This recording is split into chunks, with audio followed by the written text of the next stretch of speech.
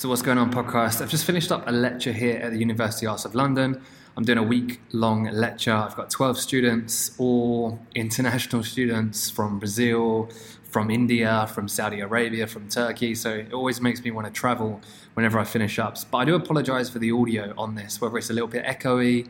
All the students have just left, and I wanted to create this episode because I wanted to share 5 things that I wish I knew when I was younger. Probably when I wish I knew when I was 18, when I was about to experience the loss of my dad through suicide, when I was about to deal with that grief, when I was about to turn 19 and about to deal with the depression, the anxiety that I was facing. If I look back and I think about the lessons I now know, what do I wish I would have known at that time? Now, when I say I wish I would have known them at that time, obviously, I couldn't have changed it back then. And I think as well, me not knowing them at that time made me understand them a lot more and made me have to face them and be able to learn from them. So I think it's important to note, just before we dive into those, that a lot of what I'm about to share with you has come through a process. It's come through a process of me facing a lot of sort of downtimes, me facing a lot of painful times. And if you're listening to this right now and you are struggling and you're not in a good place, use that as strength in a way. Remember that these are all lessons that you're going to be learning, and with time, maybe when you come out of it, you're going to have more resilience. You're going to have more sort of lessons to build upon. But the 5 things that I wish I knew that I was 18, and these are 5 things that, again, hopefully they're going to help you. But the first thing is that we have to focus on what I control. I had to focus on what I could control. And I get a lot of messages, and a lot of the messages stem from someone else's judgment, or they stem from someone else's sort of words that they've said or something else that someone's done. And we all have to realize that we can only control what we can control. And that's normally our mind. That's normally our reaction to a situation. And the example that I always use is when my dad died from suicide. It was very much the grieving process was, why has this happened to me? I need to see my dad again. I'm not going to be able to get married without my dad. I'm not going to be able to have children without my dad. A very negative, lacking mindset. And the thing that I started to realize through a lot of therapy, through a lot of reading of books, is what can I control? Can I control the past? Can I magically make my dad reappear? Can I magically bring him back to life? I can't control what has happened. I can't control the past. I can't control the situation that I'm currently in. What I can control with time is my reaction and my perspective. And what I managed to do was turn that around into great gratitude. So I was very grateful that I had an amazing dad for 18 years, that he was there to teach me to, be that dad that a lot of people would wish for. A lot of people grow up without a dad, or they grow up with a dad and they're not very nice people. And even though my dad had his challenges, he wasn't perfect in any right. I'm very lucky that I had a dad who was the dad that I had for 18 years. So we have to focus on what we can control. If someone says something negatively to you, or if someone's consistently draining you, or maybe it's a manager at work and they're not listening to you, can we control the manager? Can we make them change their behaviors? We can sometimes try and subtly change it, but there's no way that I can control the behaviors of that manager. What I can control is my reaction to it. How do I react to the manager? How do I react to what they're saying? How do I react to the situation that I'm in with that person? That's the only thing I can control. I can only control how I'm reacting, how I'm processing it, my perspective on it. I cannot control anything outside of that. Worry as well. There's so much worry about anxiety about the future. I cannot get married without my dad. What if this happens? Can I control that? I can't control that at all. And then that moves on to the second thing that I wish I knew, which is we have to be present. We have to be present in the present moment. And it's the hardest thing to do, but the only thing that exists is the now. So the only thing that exists is the now. The past is the past. I cannot change it. I cannot control it. All I can do is learn from it. The future will never exist, because when the future arises, it's going to be the present moment. So we can obviously create habits every single day in the present moment that will set us up for a better future. But when a future date comes, what is it? It's the present moment. It's the now. There's a really good book by Eckhart Tolle called The Power of Now. It was one of the first books that I read, again, when I was going and seeing Anne and going through therapy. And Even though the principle is so basic, it's one of the hardest things to do. How do we stay present when we're always thinking about the future or we're always consumed in the past? And one of the things that I do to try and stay present is, again, know that it's the only thing that I can control. I can only control the now. I can't control what may happen in the future, and I cannot change or control what's happened in the past. All I can control is the present moment. And a few things to help us stay present is meditation, is mindfulness, is kind of looking around and being grateful for everything that we see, sort of using our senses in a way of keeping ourselves grounded and present and knowing that it's the only thing we can control.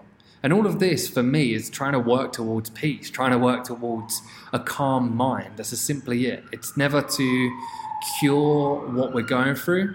Apologise for the background noise. I'm in the middle of London.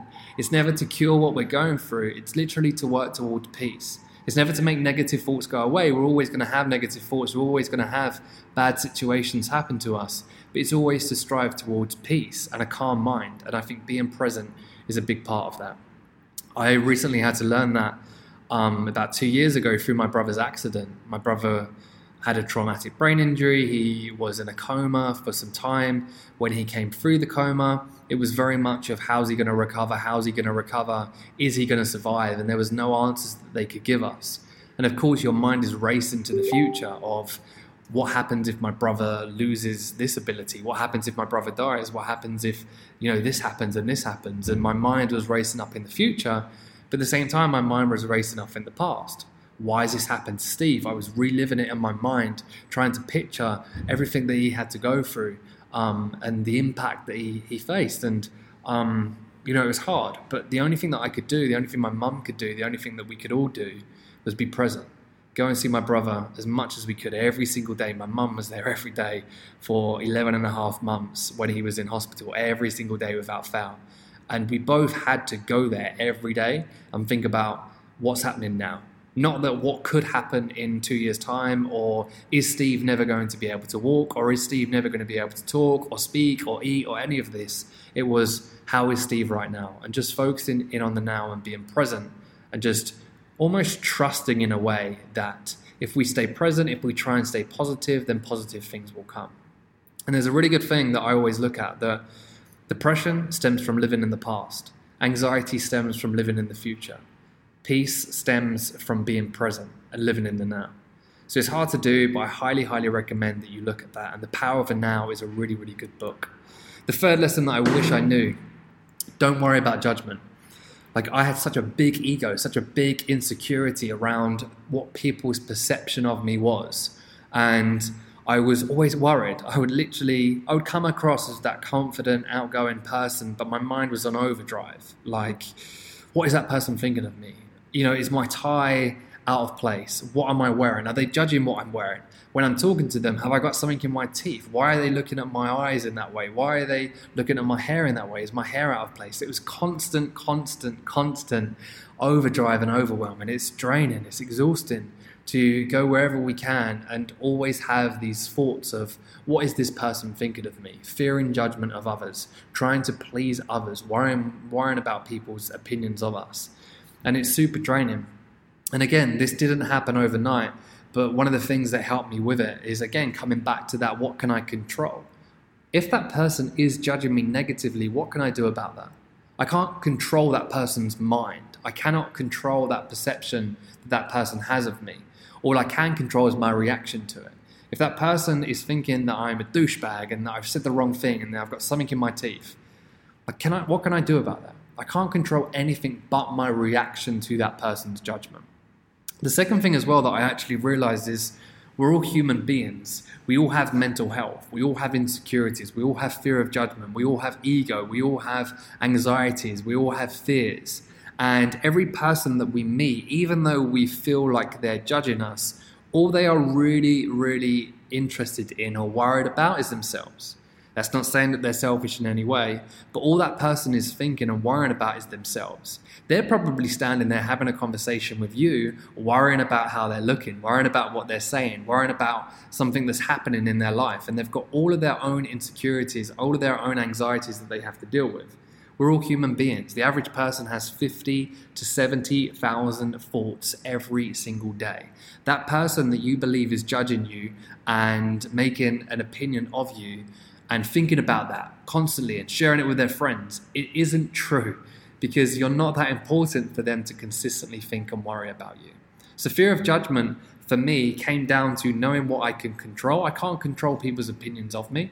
And also knowing that everyone has their own insecurities. Everyone's a human being. Everyone has their own fears. And actually knowing that we're all quite alike. Even the people that come across as confident and bubbly and the ones who are leading the conversation, in fact, a lot of them are very insecure. A lot of them are doing that as a way of protecting their ego, as a way of protecting their insecurities. And actually, if we get on that deeper level, we'll actually start to understand that this person's a human being. This person is experiencing something similar to what I'm experiencing. So I don't have to feel like they are a threat to me. And that for me was massive in terms of helping me. And it's so crippling to walk around, to live day to day, worrying about people's judgment of us. And I think a lot of it shows that when it comes with age, how important it is that we remove this judgment or this fear as quickly as we can. You don't see a 92-year-old worrying about what people think of them, because they're coming towards the end of their life and they've been able to experience it and actually realize that people don't really judge us as much as we think that they are. So again, the earlier you can learn this, the more free you can become, the more you can become you as well. The fourth thing that I wish I knew was live in abundance, not in lack. I was very just naturally conditioned in a way, and I think a lot of it come from my dad, to focus on what I haven't got. So my dad was constantly worried about money, like paying the bills, not having enough money for a pair of boots that I wanted, or going on holiday, but going on holiday in the cheapest way that we could, just in case he didn't have enough money. Now, in fact, my dad did have some money. My dad did have some savings, but my dad lived in a state of lack, scarcity, because that was how he was conditioned from my granddad. Like, my granddad's the tightest man on earth. He's not so much anymore, again, because he's getting older and he's starting to realize that money's not that important. But my dad was conditioned in a way to look after your money, to live in lack, to remember that, have a big fear around losing all your money.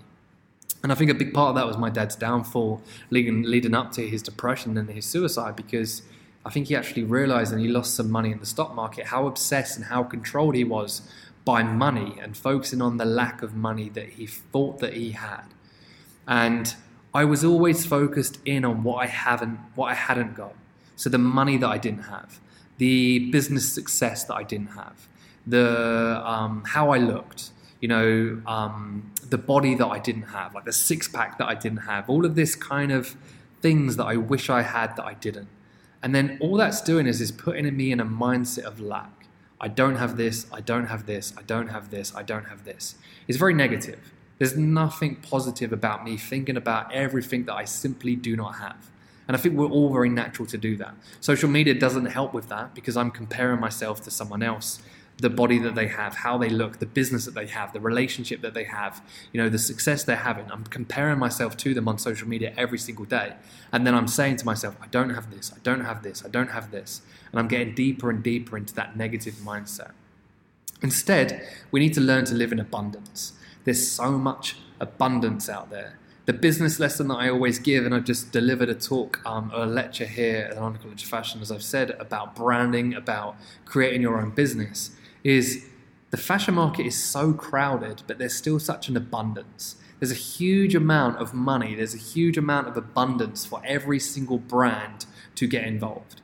Now, even though it's so competitive, there's massive amounts of abundance out there for anyone to start a business and for anyone to make it a successful business. At the same time as well, there's so much abundance that as a fashion brand myself, I have no fear collaborating with another fashion brand. Even if I send them sales, even if I send them more visitors than they send me, I still know that there's a huge abundance in the industry and a huge abundance even in the world, that collaboration means that I'm still going to win eventually as well.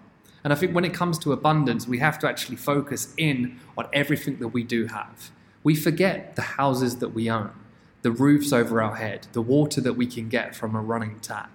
On that note as well, I just want to point out, my little boy Freddie, he's 10 next week. He's actually given up his birthday. He's given up his birthday for a charity called Charity Water, They do 100% donations to clean water.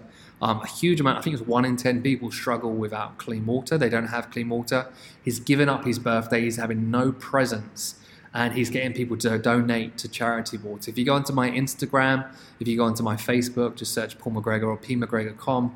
If you go over to my Twitter, my LinkedIn, wherever you go, you'll be able to see a link to his page. If you can donate, that would be amazing.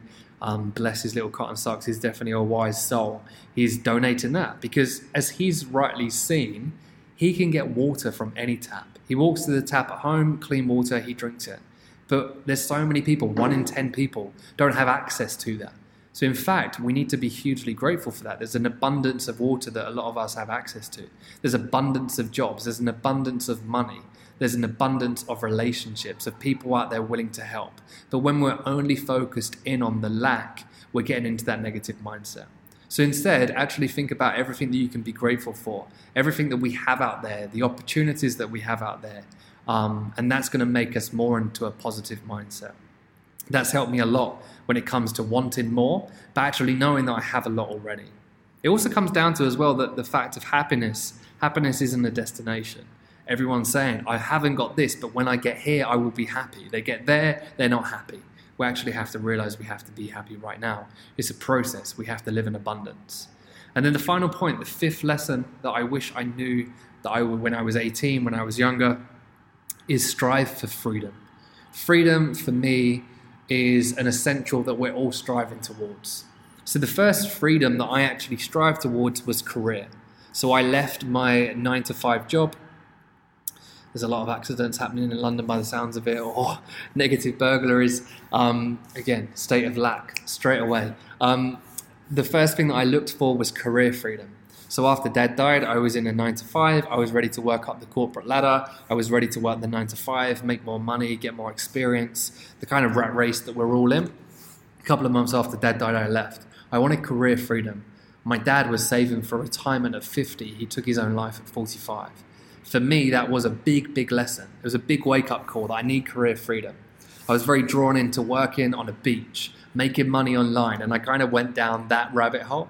But overall, I've managed to skimp by a lot of the times, do well, have success, make money. But to be honest, what I've managed to create is freedom. Career freedom. I don't have to go to a 9-to-5. I can work from home. I've worked from home for the last 10 years. Yes, I've had to do some bar jobs. I've had to do other work to sustain it. But I know that I have that freedom around my career. And that for me is a huge freedom that's allowed more happiness in my life. Other freedom could be financial freedom. Instead of living to paycheck, can we create financial freedom that we don't have to worry about money? Then it comes to freedom, happiness freedom, in the fact of, are we looking for things to make us happy, or are we just naturally happy? Is happiness coming from within, or are we looking for items to make us happy? Happiness there, freedom there. Also as well, freedom, emotional freedom. Are we being exhausted by our emotions? Is it draining? Is our mind consistently controlling us, or are we controlling our mind? For me, can we strive towards emotional freedom as well? Because freedom is all we're actually striving towards. We're striving towards freedom, and the more we can strive towards that, and so the more that we can actually attain that, and the more that we can be ourselves, the better. The more we can live our lives on our terms, the happier we are going to become. So for me, that's 5 things that I wish I knew that I was when I was 18, when I was younger. Hopefully it's given you some insight. Hopefully it's given you, I don't know, something to take away. I do apologize for the bad audio quality, but I really wanted to get it out there. Please, if you're enjoying this podcast or you enjoyed this episode, let me know. Let me know on any of the social media platforms, pmcgregor.com, search for Paul McGregor, Instagram, Facebook, Twitter, LinkedIn. I'm in as many places as I can be right now. If you want to drop me an email, paul@pmcgregor.com. And please, if you want to continue raising awareness around mental health, around these episodes, please, if you're listening on iTunes, leave a rating and a review. Ratings and reviews, believe it or not, help with the exposure of the podcast. They help iTunes show it to more people. That isn't for my needless ego. It really is to try and help raise awareness. If you don't want to leave a rating and a review, it's up to you. It's entirely up to you. I'm not forcing you. But if you want to continue raising the awareness, that's something that you can do in the next minute that can potentially do that. I appreciate you listening all the way to the end, and have a great day, and I'll speak to you soon.